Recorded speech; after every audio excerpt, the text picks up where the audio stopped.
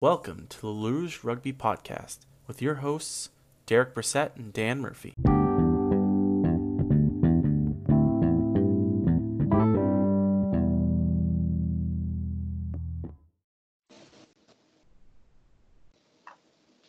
Hello, everyone, and thank you for joining us for our post-Vegas Luge Rugby episode. Derek, how much money do you have left now that you've returned back to Canada? Well, sadly, I have found out that I am not good at both predicting the outcomes of rugby games, which is bad for gambling, and well as predicting the outcomes of other sports, also playing any form of card games or games that involve rolling dice or spinning wheels. So I am good at paying for Ubers and things like that, though. So I do have significantly less money than when I previously departed from Vegas. However, that being said, it was a great time. Got to see a lot of cool people. Got to talk to a lot of rugby fans and very smart rugby people as well. So it was definitely worth the trip. If we do this again next year, though, I will make sure I practice a little bit of blackjack before I go, because it's you can lose money pretty quickly in those places. It's a lot of fun. You mentioned dice rolling. What Vegas needs to have is like gambling, but you play Dungeons and Dragons, and like depending on if you beat the situation, you make money off of it. It would definitely make going to Vegas a lot more fun for me. Oh, yeah. But I'm glad you're back. You know, we did have lots of rugby and lots of rugby under the Vegas sun, and you know we're going to start with the most important game to Canadians and to us as Arrows fans. The Toronto Arrows sneaked out with the win against Houston. It was a photo finish, and many people had many things to say about how it finished. But the first thing we're going to talk about this game is that, in my opinion, and some other people have mentioned it as well, is the backs were much more involved in this game with tries from Detroit. Deanna got a nice assist, a nice pass from Adams to really kind of finish off that play. And Dan Moore had another try. Derek, was this the conditions that kind of made it a little bit more advantageous for open play, or did it just need another week for the backs to kind of get together and be a little bit more organized? Yeah, it looks like the backs had a natural 20 dexterity check on their ball handling this week. Just to feed Dan's need for D&D references in a rugby podcast. Fun fact: I actually was playing Dungeons and Dragons while the Arrows game was going on, so I had the Arrows game on my phone while I was playing Dungeons and Dragons. So there is method to my madness about bringing it up today. I appreciate the dedication to your team. That's just poor D&D etiquette. So I'll let it slide. I am the worst player. No one ever played with me. I can tell why. You watch rugby games while you're playing the game. Anyways, all right. So I think it was a little bit. Obviously, the conditions in Vegas, I think they were a lot nicer than what they were in Austin. The Arrows seem to have a lot of trouble with just basic ball handling errors that were very frequent against the Austin Gilgronis. That just beautiful, nice sunny day. Optimal temperature, not really even a cloud in the sky. Which really did kind of allow them to completely utilize their full skill set. So they were definitely able to get the backs involved a lot more, and especially in the first half, where the set piece plays, they were going wide to the backs really quickly, is what you saw on Detroit's try. I think the conditions kind of allowed Taylor Adams to play a little bit more of his style of game, that very dynamic style, lots of passing, lots of some say maybe more highly skilled plays that the conditions last week maybe didn't necessarily allow for. But I think even this week we got to see like the first real benefit of like having both Adams and Malcolm on the pitch at the same time. Especially in the first half, it seemed like the Houston SaberCats were struggling to figure out where to pressure with their defense, and which guy to actually attack with that defensive structure. And it was just kind of like if they went towards Adams, the ball would go to Malcolm and he'd be able to create a big hole. And if the the pressure went towards Malcolm's way, they would shift the ball back over to Adams, and he would do the same thing. So it was nice to see the Arrows obviously are definitely looking to play a very expansive brand of rugby this season, and I think especially in the first half, it really kind of showed throughout this game or during this game. And that was my next point on our little script that I write up, is that Malcolm and Adams are both of them on the field having two playmakers is maximum chaos and a good way for the Arrows. And I believe it was Giuseppe Dutoit on your when you interviewed him post game about how nice it is to have those options continuously playing. It makes the back's job a lot easier. It gives the forwards a little bit of relief in terms of, being able to set up their structure. When you got guys that can continuously make those plays, it's pretty nice. Now, one of the questions I also saw online is, did the Arrows maybe miss some of the finishing of the Uruguayans?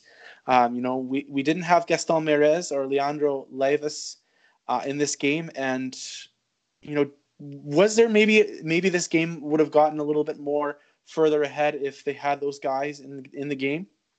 Well, I think any time you're kind of dealing with injuries as a team, it's they're Mirez and Levis are part of the main 23 roster for a reason, and I think to an extent maybe you kind of miss that maybe that little bit of that X factor.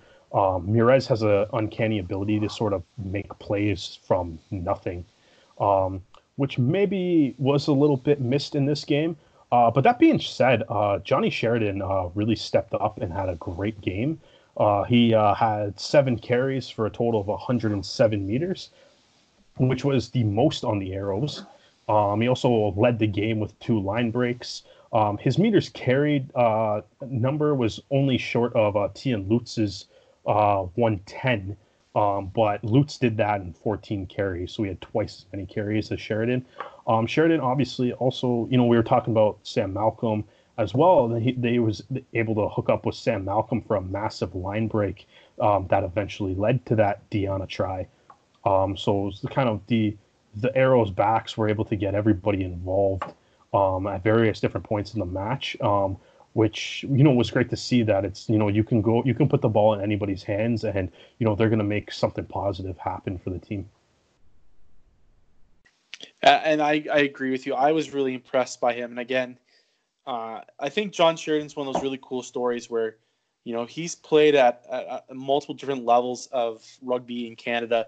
Ontario colleges with the Humber Hawks, played with Guelph in the OUAs, and now has a chance to apply his trade with the Arrows. I think it also it really shows the depth of the Toronto Arrows team, where you can lose 2 fully capped players at the same position. Then the next guy is able to step up, and play 67 minutes and lead your team in meters carried, as well as being a major factor on a couple of the try scoring plays. So that's really just speaks to the amount of depth that the Arrows have, that a player like Sheridan is able to step up. Probably only really in the lineup because the 2 guys ahead of him are hurt. But he's still able to step up and make a big impact on this game. Now we're switching to the forwards, and Toronto's scrum definitely faced a little bit more tougher competition this weekend. Houston came to play, especially with their forwards, and were a lot more of a tougher competition than Austin. So that was, in a weird way, it was great to see, because you want the Arrows to not be complacent and to be challenged. But one thing I was happy about with the forwards was there was a much more consistent line out in this game compared to Houston. And I mean, the conditions were not great for lineouts. I mean, having a constant mist around someone trying to catch a ball in the air while being lifted, it's not conducive. That being said, there were a lot of overthrown balls by both hookers, by Stephen Ning and Andrew Quattrin. So to see both of them, having their throws on target, and also just all in all having a pretty good maul for most of the game. What did you think about the forwards play, especially in the set pieces, Derek? Yeah, I thought the set piece was good. I think you kind of touched on it there. A little bit of the lineup last week against Austin was terrible. But the weather is a factor into that, and like we already touched on, they had a much more favorable conditions today. The lineup, I thought the lineup was good, especially like the. I thought it was like I was more impressed with the defensive side of the lineout, especially Yes. coming from Della Vega's game. Della Vega, he came away with one lineout steal. But I think, it was just seemed like every time Houston put the ball in the air, either Della Vega or Deanna was able to, kind of make sure it wasn't clean, screw up either their timing, just make sure they couldn't get that ball out of the lineout cleanly. Obviously, there was also, the big maul at the end, with the arrows down two forwards to going into that maul too. And they were able to swim through, and Lucas Rumble could get his hands on the ball too. So that kind of combination of the lineout defense into that maul was really impressive throughout this game today. And I think it's just positive signs for going forward. The scrum was got a much better competition out of the Houston SaberCats. But the one great stat that still kind of stands out is that the Arrows won 100% of their own scrums. They did concede a couple of penalties in that situation as well, though. But ultimately, it was another solid game from the scrum, and it's still looking like it'll be one of the strengths of the Toronto Arrows team throughout the season. Now, this game did have its blemishes as well. I mean, Mhm.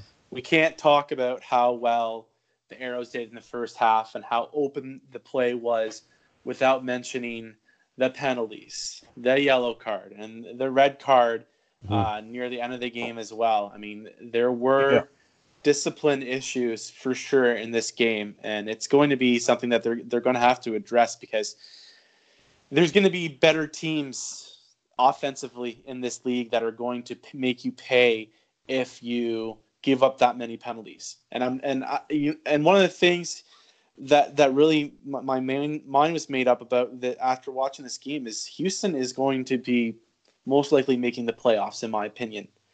Well, yeah, I don't know would have about been how you would have feel been about cool it. if somebody predicted that during our prediction show, right? Yeah, we'll have to look through back on those podcasts because I did not write it down. Well, But you know what? I was really impressed by Roos and Windsor. They both were very impressive. I mean, we've had 2 years now of watching Windsor just be, clutch with the kicking boot, whether it's for points or for meters. But I'm noticing this year, and I was watching it in the first game that they played as well against Glendale, is he's starting to be a little bit more mobile now and willing to run the ball in the contact and just creates an extra option. And Roos was 2 tries on the weekend. If he's not the nine of the number 9 in the starting 15 for MLR, I'm going to be very surprised because I thought he had a fantastic game. yeah, no, he definitely did. Yeah, we can get into the penalties and stuff a little bit later because obviously the Arrows ran into a lot of trouble there. But Sam Windsor he definitely had a great game. DeWet Ruse is a super intelligent rugby player. The second try that he scored was just like you could tell it's just like reading that situation and being like, "There's no way I'm not scoring from this distance." Yeah. To have the Arrows already down a man because the yellow card, to be able to identify that, hey, there's a winger that's packed down instead of a proper flanker on the short side, and also hey Andrew Ferguson's out of position as well, just to be able to do that quick pick and go along the touch line with essentially no defender there because it's tough to expect a winger to react as fast as a flanker can. And Ferguson kind of left that side unprotected. He had a great game. Windsor as well. Windsor's kicking game is unreal, especially like from the ball in hand. I Yeah. thought the Toronto Arrows, though, I really thought they did a really good job of kind of defending against that. Especially just they seem to always have when you watch the game against Colorado last week, a lot of Windsor's kicks were able to bounce on the ground. And just with various Colorado outside backs just kind of seemed to get kind of caught out of position by a lot of them, which didn't happen for the Arrows. Um, either Malcolm Moore, Adams, Sheridan always kind of seemed to be able to have themselves positioned nicely to be able to retrieve the ball. And we even saw too, like just this wasn't a Windsor kick, but it was a Matthias Freyer kick from fullback that Adams was able to get to receive cleanly, and they immediately started a counterattack that only took them 2 passes to put Dan Moore away for the try. So it was like it is a big part. The Houston kicking game is a big part, but I felt is a big part of what they do. But I felt that the Toronto Arrows did an excellent job to kind of neutralize that essentially. Ultimately, though, like for their kicking game, Houston had 581 kicking meters. The Arrows actually ended up with 667. So the Arrows actually kind of, at least for distance, sort of ended up kicking a little bit more. Right. But as far as the total amount of kicks, Toronto had 22 kicks in play, and then Houston had 17. So it wasn't off by that much. But right. I guess the Arrows were getting a little bit more air under the ball. But it was essentially like not a whole lot came from like Houston was able to basically beat Colorado because they were able to flip the pitch a lot, and that didn't really happen a whole lot in this game. And we'll get into the penalty trouble stuff later when we preview the Seattle game, which will be happening this weekend. But we're going to move on from the game. My last thing I'll say about Houston is, I think that they're definitely got some pieces like Lutz, and Esdale has, I think, significantly improved from last season. So they're going to be a fun team to watch. But we're going to move on now, and we're going to talk about a game that didn't happen in Vegas. Old Glory, in their first home game, the Beast's first game in MLR, pulled out a win, stunning the 2-time MLR champions and pushing them to 0-2. This game was it was back and forth, and I was really impressed by both Jake Ilnicki and DeJustice Sears-Duru. They both had really strong games, and they really at the beginning of the game were really punishing that Old Glory scrum, which so far not hard to do, but even when Old Glory kind of seemed to figure out their business, both those props seem to have pretty strong games. Derek, what is Seattle missing? It's virtually the same team other than, Ben Sema is injured right now. And, in this game, they're missing Ross Neal. So, he wasn't playing. George Barton pulled into the starting lineup, and I thought he had a pretty good game. But it just seems that they're kind of one step ahead, behind from last season. And I was listening to our friends at that Earful Dirt, and one thing that they did mention is that Seattle always kind of starts slowly in the year. Their starts of the years always kind of tend not to go as well. So maybe take that in consideration. Maybe they're slow starters, maybe injuries, but is there something else that's missing from this team, Derek? I think the loss of Ben Sema is obviously, that's a big deal. He's a quality player, and I didn't really get to see a whole lot of this game, but it was a noticeable difference in San Diego last week that when he wasn't there, it's a big piece of their offense missing. The one thing that I keep kind of questioning though, as I said, I didn't really get to see a whole lot of this. It was at the same time as the Arrows game, and I was in Las Vegas for it. So I caught a couple of the USA Eagles coaches put the game on a TV up in the press box, so I just was able to kind of glance at it. But it was kind of like, so I don't really have a whole lot of in-depth analysis for this game. But the one thing I keep hearing that people said is that Old Glory's scrum looked a lot better. And when I'm looking at the stat sheet here, it says they won just 43% of their own scrums versus Seattle winning 100. So so it's like, as somebody that's watched this game, could you please kind of explain what made their scrum look better, considering I'm staring at the number 43% on my screen? They were Listen, when the bar is set so low as their first game against NOLA, that's where you're at when you say, oh, at 43%, that's not bad. And it did get progressively better. Like, I think they lost a lot of scrums at the beginning of the game, the first 15, 20 minutes. And then it kind of got better as the game went on.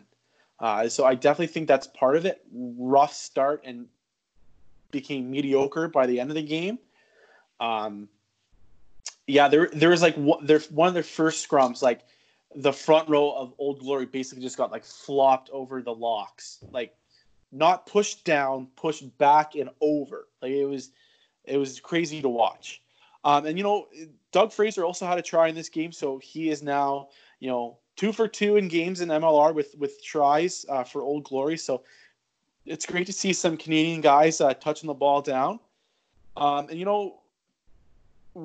Old Glory is going to just be a wild card, I find, because if they can fix their scrum problems, because their lineouts aren't too bad. I have to look at the stats to kind of see what their lineout percentages looked like.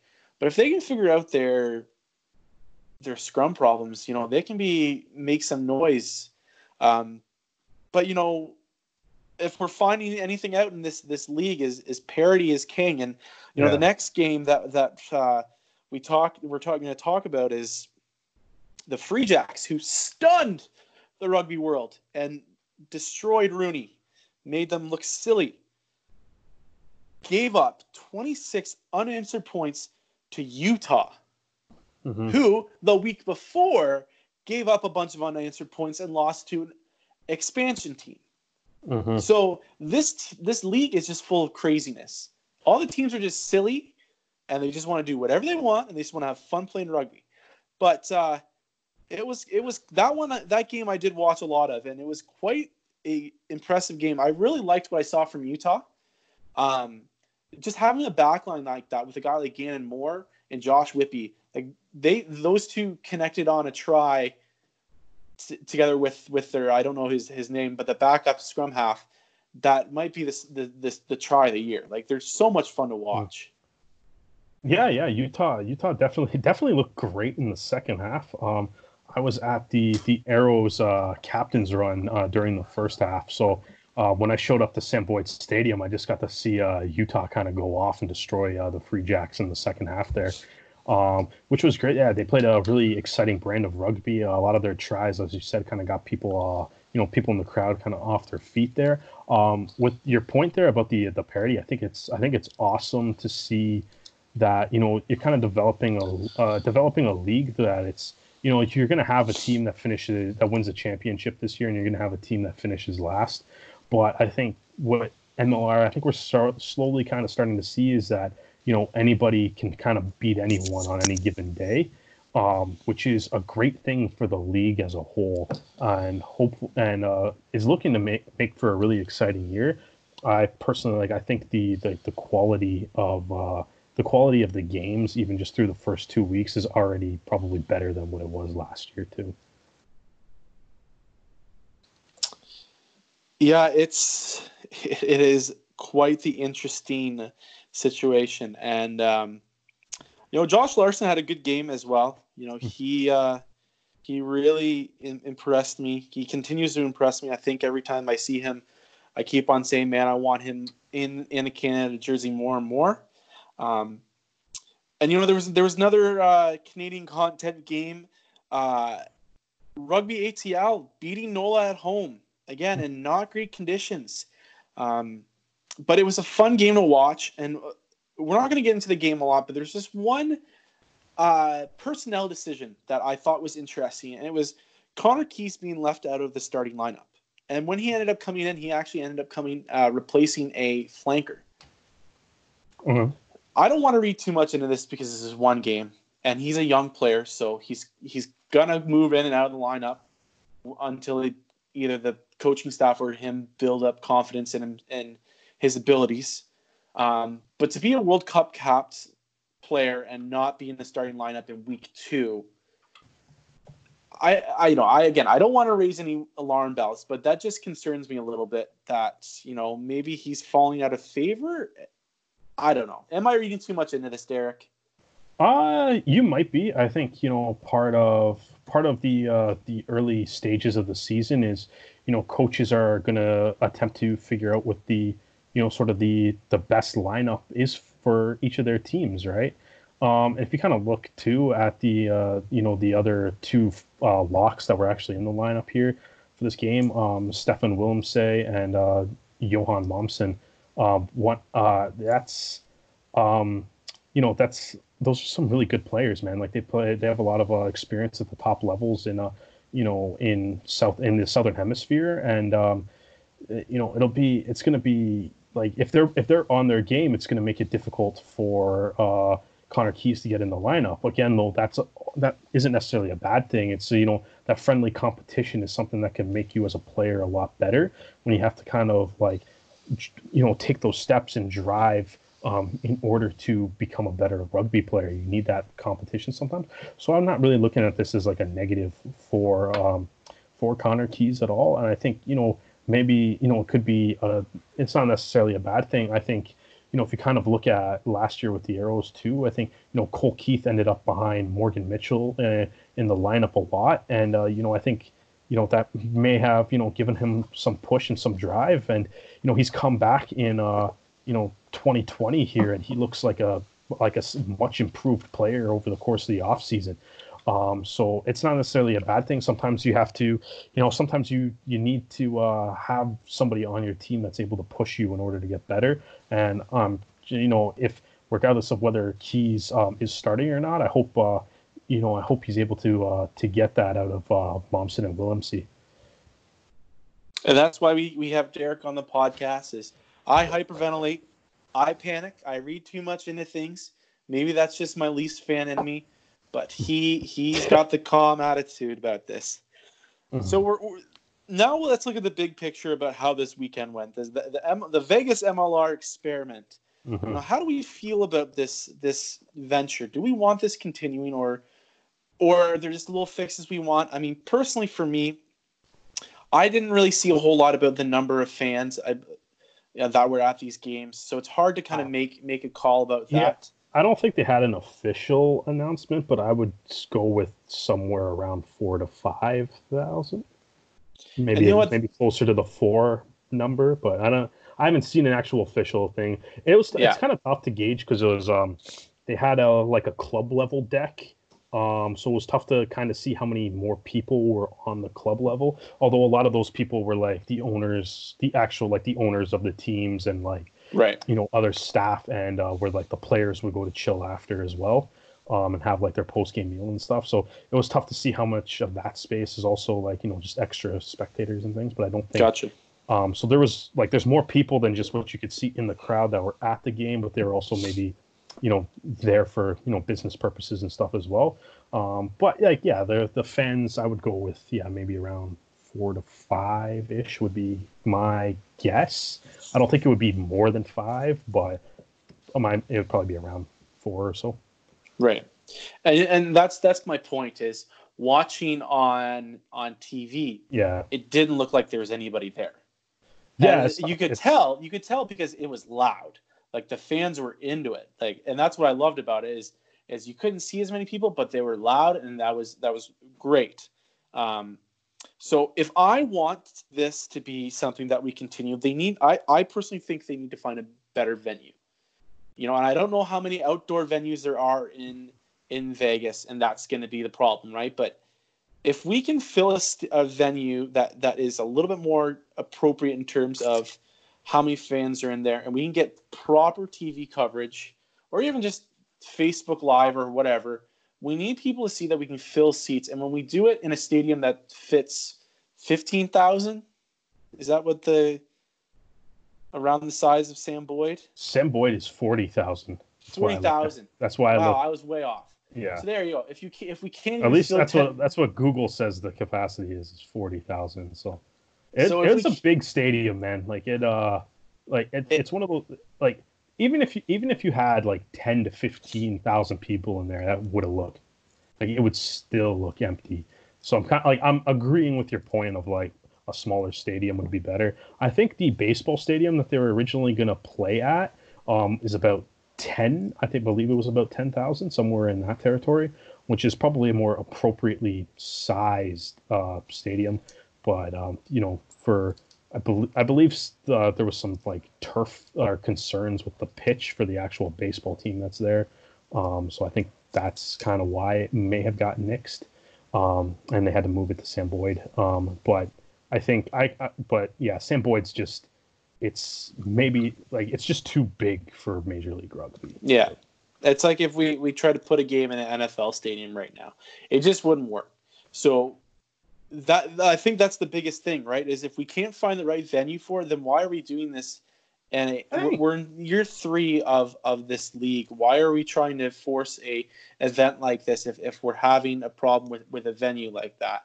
So that was my biggest nitpick about it. And then there was a little one that I did see some people talk about, and it was about how there wasn't a lot of local advertising.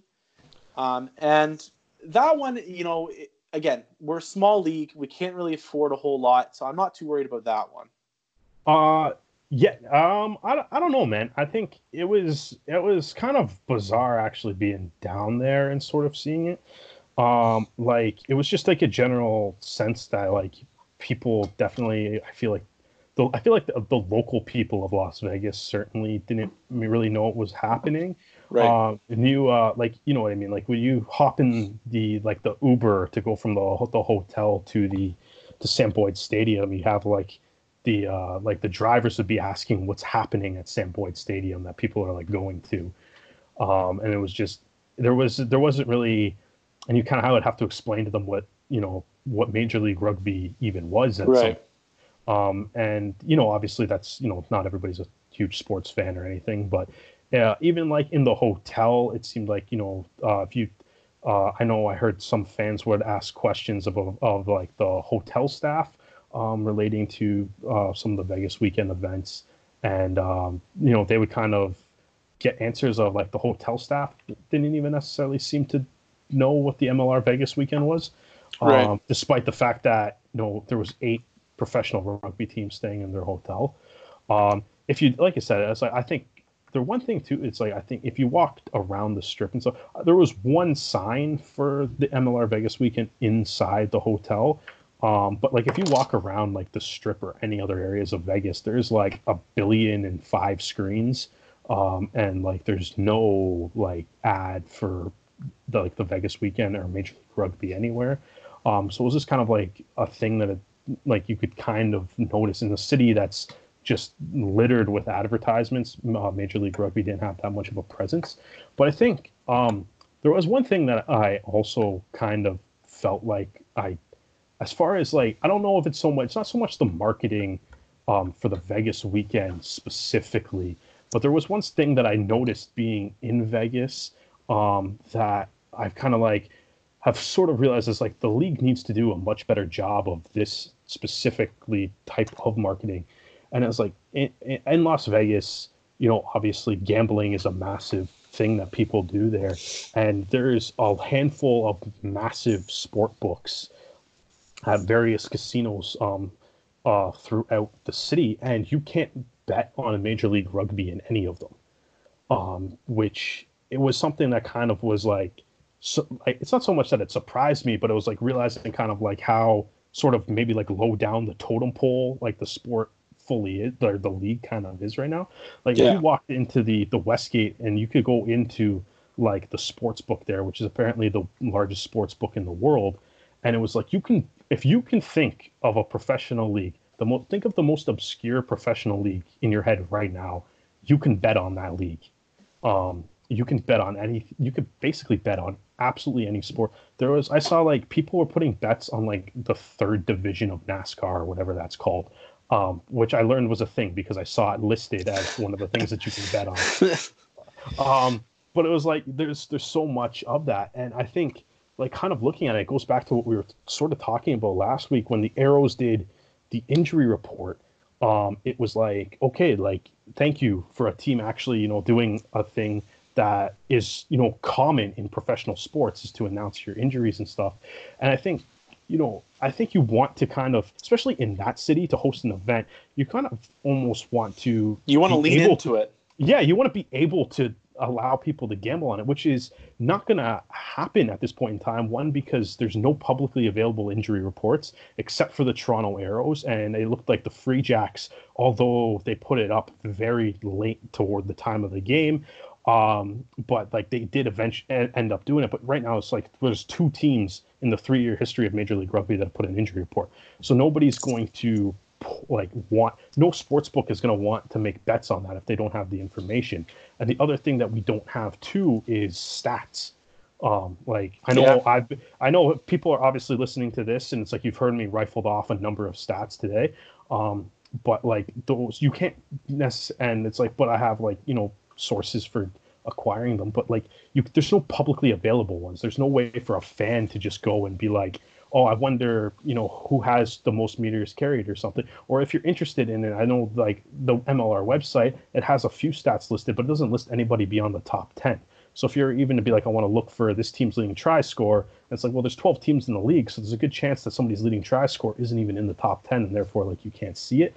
But like all that does is encourage, like if you put out accurate injury reports, accurate stats, it encourages fans to be able to do things like start fantasy rugby leagues, start fantasy for other sports apps to start doing fantasy rugby competitions, for sport books to want to be encouraging people to bet on the competition, things like that as well. So it's it's one of those things that I think, like, as the growth of the league is something that they kind of need to look at to be able to make things like stats, injury reports, basic, information that most other sport leagues provide, to be there to encourage the participation from people that maybe don't want to watch it just for rugby, but are interested in it if it would be something that they can participate in through either gambling or playing a fantasy league or something to that effect. And I think the perfect example, if you're looking for rugby, is the Rugby World Cup's website was fantastic in terms of showing the stats that were available. Yeah. And it's not that stats aren't out there. It's just it's like the general public doesn't have access to them. Yeah. Right. It's like for people, you're kind of waiting for the teams to put out like a tweet saying this is the stat and stuff. Yeah. And but that's all, or something that comes off the broadcast for the general public. So it's not everybody has access to them, which is an unfortunate thing, because I think it kind of, if the league did a better job of communicating things like injury reports, statistics, and stuff, it could ultimately lead to more people willing to watch it or get into the game. Well, and this was brought up. We've brought this up before on the podcast. This whole discussion about holding back the stats, and I believe that I got into a discussion about this on Reddit about how someone made the argument is that, well, the league and the teams are doing writers a favor by holding back the stats. That way they can post articles about the stats, and that's where the information comes from, either from the team or the writers. And my argument was, if you want the writers to have time to write a story and then publish it, so that way fans can get information from them, fine. That give them a 48-hour window post game to write up their information, post it, and because there's situations where, like how we're recording right now, we're recording on the Tuesday. The Arrows game was on Sunday. That information for me would be great because it gives me more information, and it's not like I didn't miss out on reading Derek's writing or anybody else's writing about the games, because trust me, I read them all. So that information we want. If we have to wait a little bit for it, that's fine. I don't have any qualms with that. I don't have any problems with that. But make the information available. That is a great first step, Derek, and I appreciate you going off on it, because it is. If we want this sport to grow, we need more information. And big leagues have this problem as well. I mean, the NHL is notorious for not posting all the stats on their websites as well. So hopefully this will be something that the MLR nips the butt earlier in their time as a league.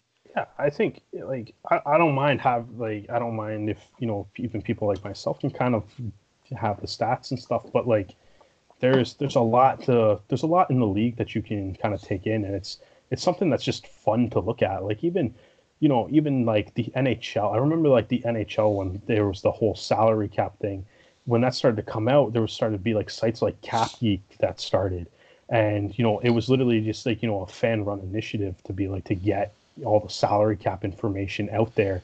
And eventually it became a thing that like, now the NHL starts kind of providing that because they realize that a bunch of people want it.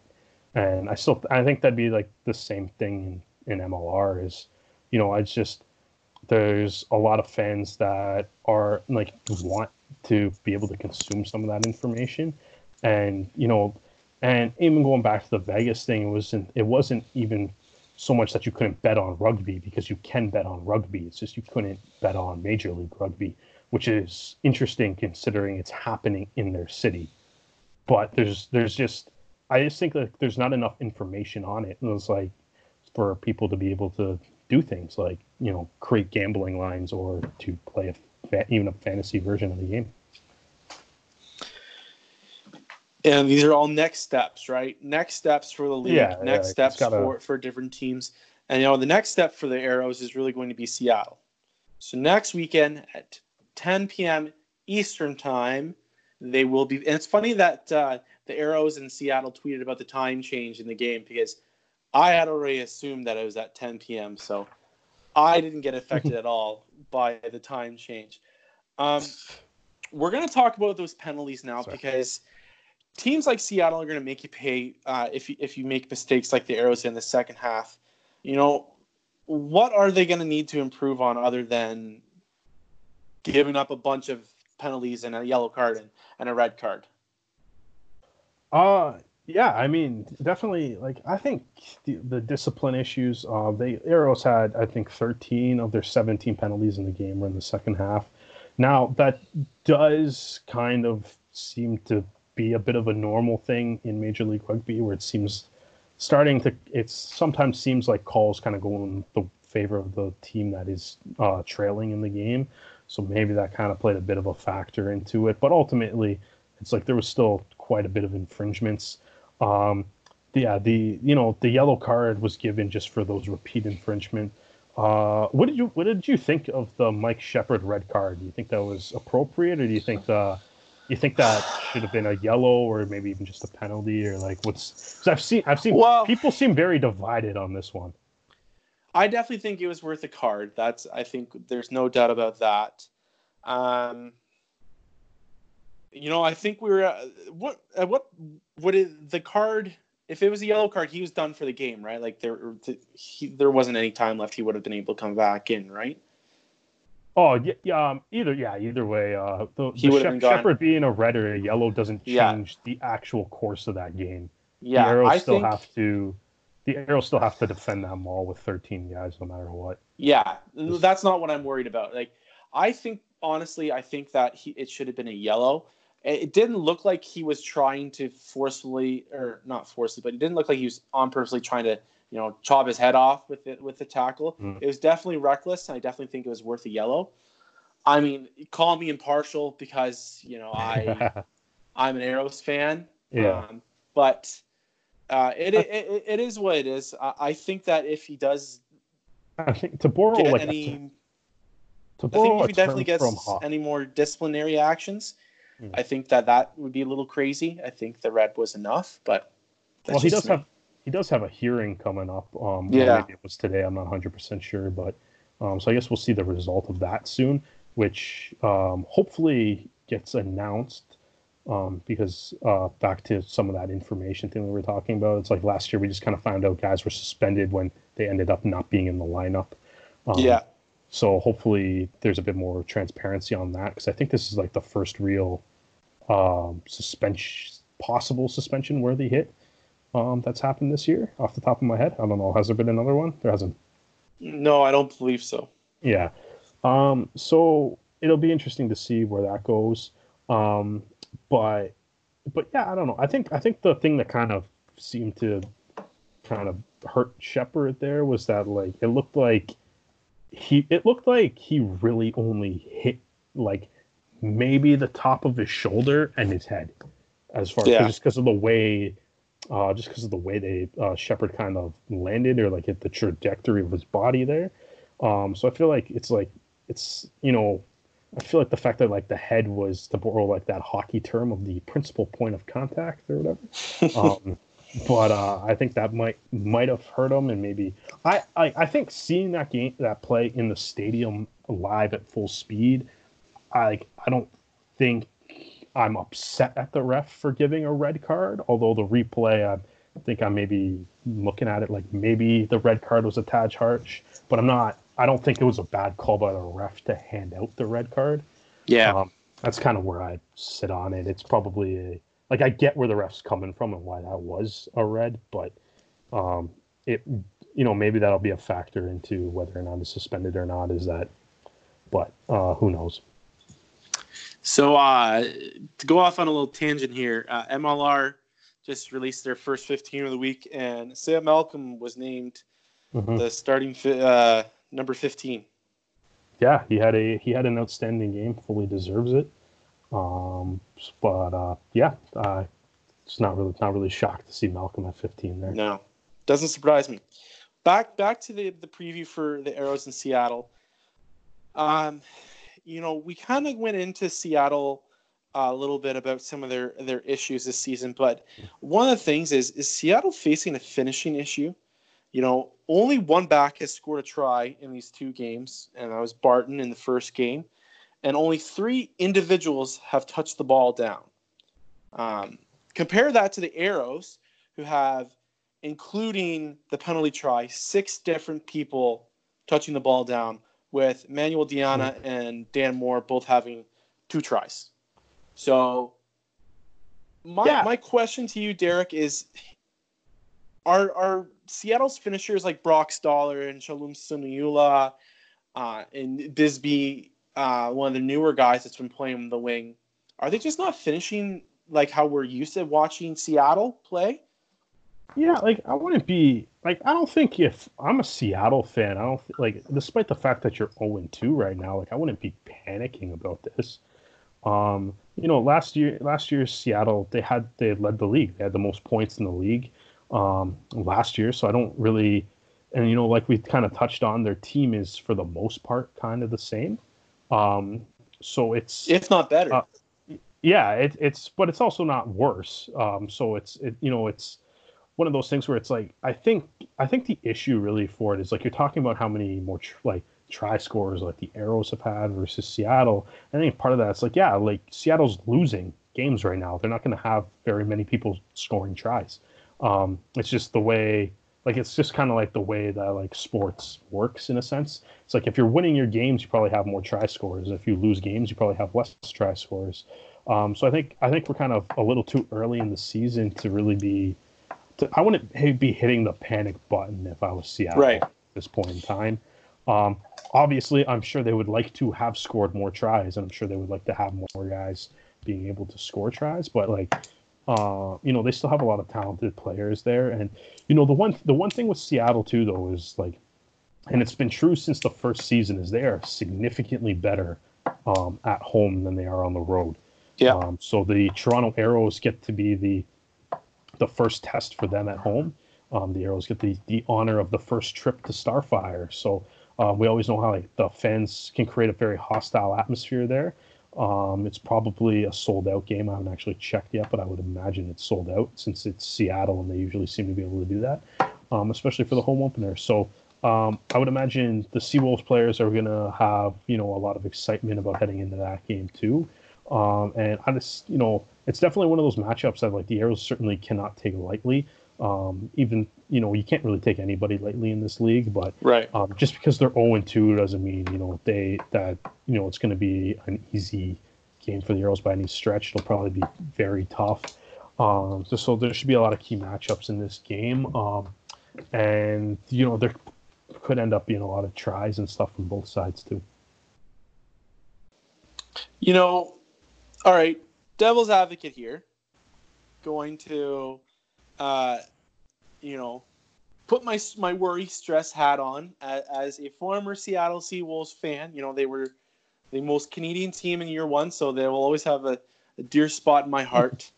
And the reason why I brought up how many try scores they don't have compared to the Arrows is I'm worried that without Ben Sema, maybe the creativity isn't there. I mean, Dean has been serviceable as a fly half, but I just find that Ben Sema adds a different level of creativity and takes some of the pressure away from guys like Turner in fullback and then JP Smith at scrum half. Just that the creativity that might not be there with Dean. So I don't want a rebuttal because I know that you're just going to belittle me. But I just want that little thought to be in people's heads when they watch this game, because I think that will be a big starting point is, will Seattle be able to match Toronto's creativity, especially with what we saw in this last game with Malcolm and the boys just going off, and Taylor Adams having the game that he had. His name blanked on me for a second. And before we move on from MLR, because we do have a little bit of rugby league news that we want to talk about before we ended this episode, was we're going to do our weekly predictions. So, Derek, for the first game, we've got NOLA versus I almost said Glendale, Colorado. Oh man, yeah. How did we do last week though? Did we go through it? Oh, I know. We did yeah, not. we haven't got through that yet. Yeah, well, I should probably check. I was kind of scared too. So don't feel bad. Everybody's picks were terrible last week. So actually, I was just say I think you would have had you had Nola. Did you have Nola beating Atlanta? I think we just took the opposite of each other for fun. No, I think we both went. Trying to find it. Lack of organization, Dan.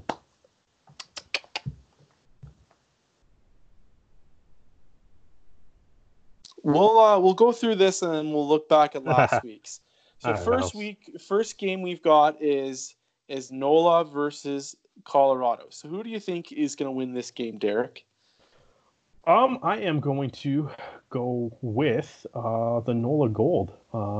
Obviously, they lost last week to Atlanta, but I think it's one of those things where it's like I think I'm at the point of this season already where I just have no faith in the Colorado scrum versus some of the teams that have a significantly better scrum. We already saw NOLA. Dismantle a team that had a weak scrum in week 1, and I don't think Colorado is necessarily going to look that bad, but I would be backing NOLA to be able to do a similar thing to the Colorado Raptors in week 3. I think I agree with you on this one, and I think this might be a little bit further away. NOLA scrum is just significantly better, and I think that we're not going to see a close game, that's for sure. Okay, so the next game is the Utah Warriors versus the Austin Gildronis. What do you think, Derek? Ooh, man, that's, I actually feel like this is probably a little bit tougher to call than it might be leaning on. I think obviously Utah had that great second half against the Free Jacks last week. Austin, though, watching Austin play New York, and it's like they actually they didn't look that bad. I think New York, I think struggled at sometimes at points during that game. Mason Peterson looked unreal. Obviously, the highlight of the game for him was that I believe he scored too, but the highlight of that game for a lot of people, he at least on social media, is that he absolutely lit up Bastereau. It was a massive hit. It was great to see. And he was named tight head of the week, as he should be. He had an outstanding performance in that game. And I just, part of me is we've been talking about how throughout this episode some of the parity in the league. Anybody can beat anybody on any day, and man, you know what? Austin is not gonna go 0-16 again. So I think they could I think they could get on the board here. You know what? I think that Utah's going to come in with a little bit of swagger after that last game, so I think that Utah will take the game. So the next game I think is a very interesting game. It is Old Glory versus the SaberCats. And I think this is going to be a really good game to watch as a fan. I'm scared that you're going to take my pick, Derek, but I'm going to let you go first. All right. Well, I mean, there's only two options, so I guess I got a 50-50 shot of taking the team that you want to take here. But you know what? I think Houston is going to take it. I think it'd be interesting to see. Is this game in Houston or in DC? It is in Houston. In Houston. All right. I don't know. Old Glory doesn't necessarily have the crowd behind them. I still think, even just kind of looking at the numbers from that Old Glory game, I'm still like, I know I've heard people say that their scrum looked better, but that 43% number kind of still scares me. Houston's scrum has been very good so far throughout this season. Toronto had an upper hand against them last week, but it was only really slight at best. So I think it'll be kind of the same thing. Like, I don't know. I would hope that the Beast can maybe kind of settle down that scrum, and maybe now that he has, say, more of a full week to kind of be with those guys, maybe they'll look a little bit better. But I'm going to say Houston, and probably Sam Windsor and DeWitt Ruse will their kicking game will kind of come back to form and be a big factor too.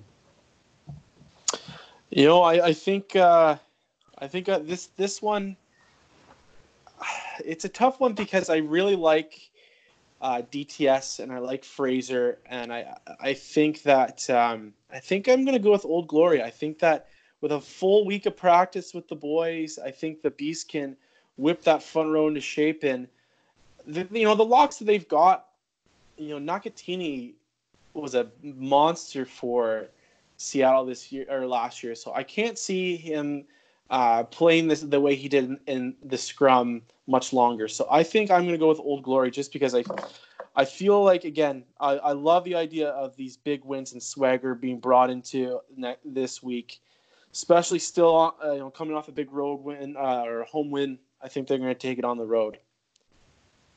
Now, the next game, the Arrows versus the Seawolves.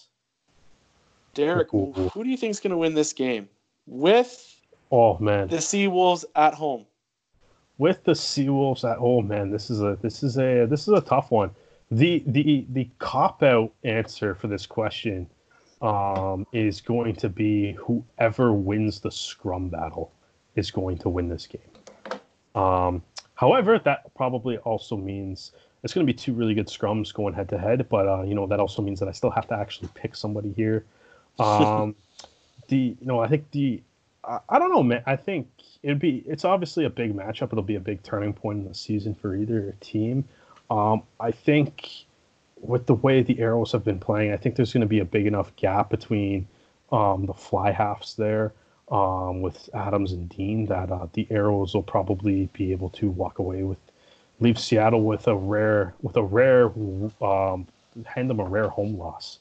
So that's where I'm kind of going to go on that, and I think, I think it should be a tough game. It'll be a tough game though. It's definitely, I know Seattle's 0-2, but they're not going to stay that way for very long. But I think they might stay that way for one more game. This is a tough one for me because I watched 2 games last year with the Arrows traveling to Starfire Sports Complex, and the first game they lost in the last few minutes of the game, and then the second game it was kind of close but not really. They were kind of fed their lunch in that playoff game, and everyone's talking about how the Seawolves are going to be motivated and fired up because they're 0-2 and coming home. I'd like to make the argument that the Arrows are going to be fired up because they are 0-2 in Seattle. So I think that the Arrows are going to come in, piss full of vinegar and come away with a road win and be 3-0 to start the season. There you go. I guess nobody can say we're not loyal to the Canadian side here. So, Yeah. So watch um, out, haters. And then to finish off, we've got two more games. We've got Rooney traveling to Rugby ATL for their home game opener. So who do you got here? We got the two worst names in rugby playing each other. it's man, you know what? That's true. I don't know. Maybe we can put like a little stipulation on this. Be like, loser has to change their name or something. Winner gets to. No, loser has to change their name to the nickname that their fans have given them. So the New York Roosters or Roosters the and Atlanta Rattlesnakes. those are cool names. See, that's the one thing I really do enjoy about these names is that they got.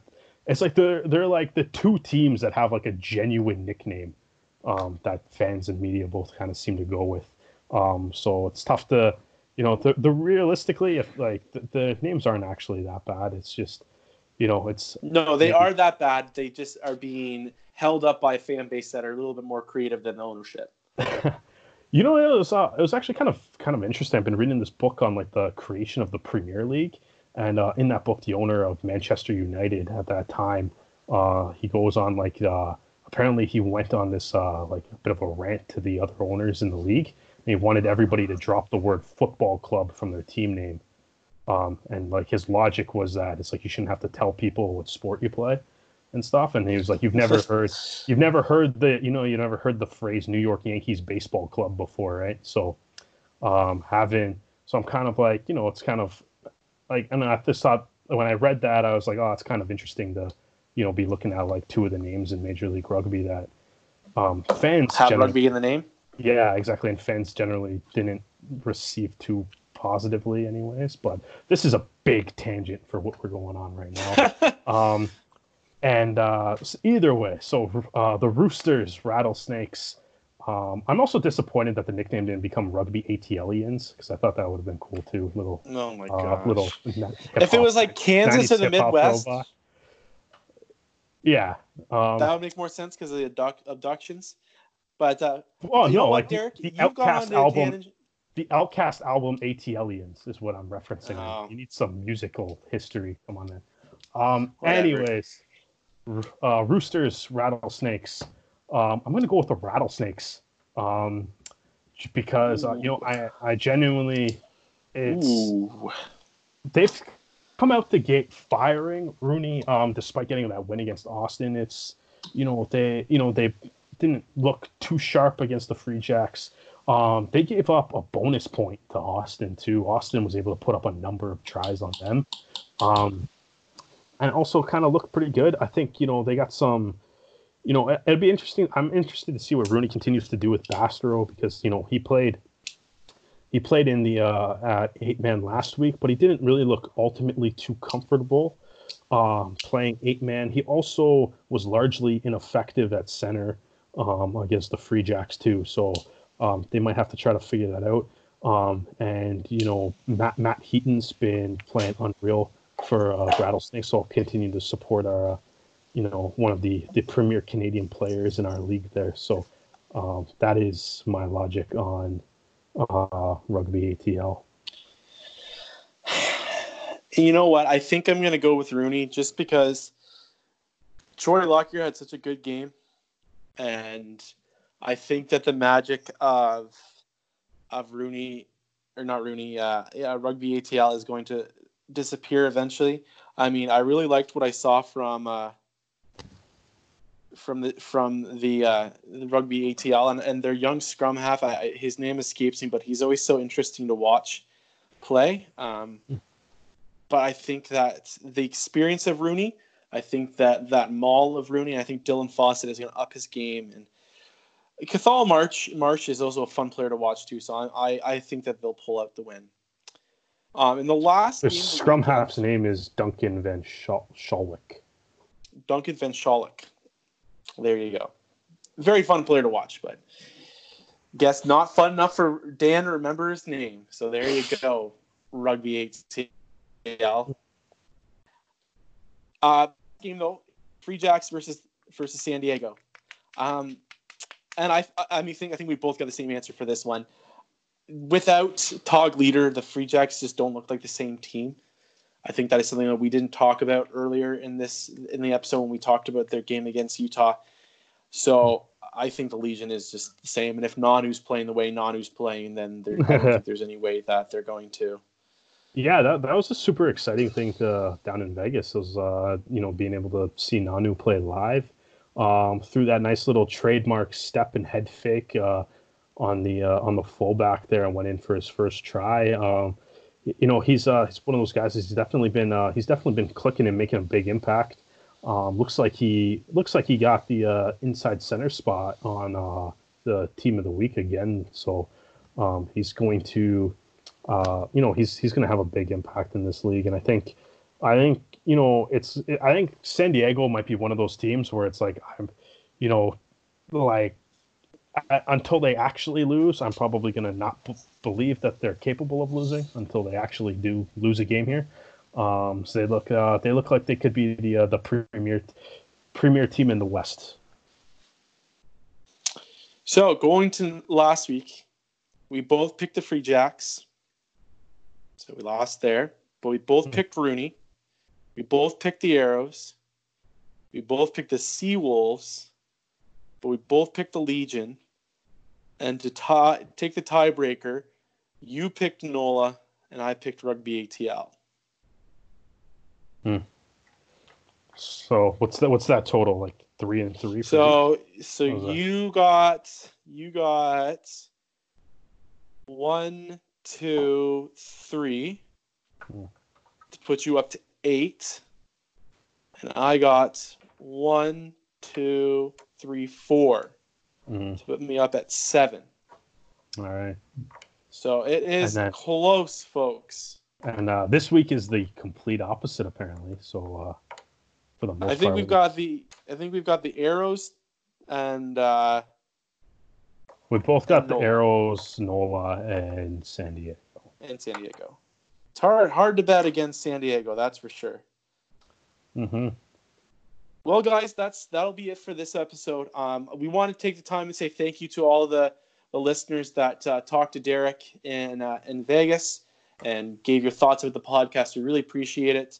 We take that stuff to heart. And if anyone else has any suggestions, questions, please send them to us on Twitter. And if you like the podcast, please tell your friends. Tell anyone that you think has an interest in rugby, especially Canadian rugby, because we want to do this and get our message across that Canadian rugby is on the rise, we think. So thank you very much for listening. And hopefully we'll have lots of fun rugby to watch. And I won't be super heartbroken about another loss in Seattle.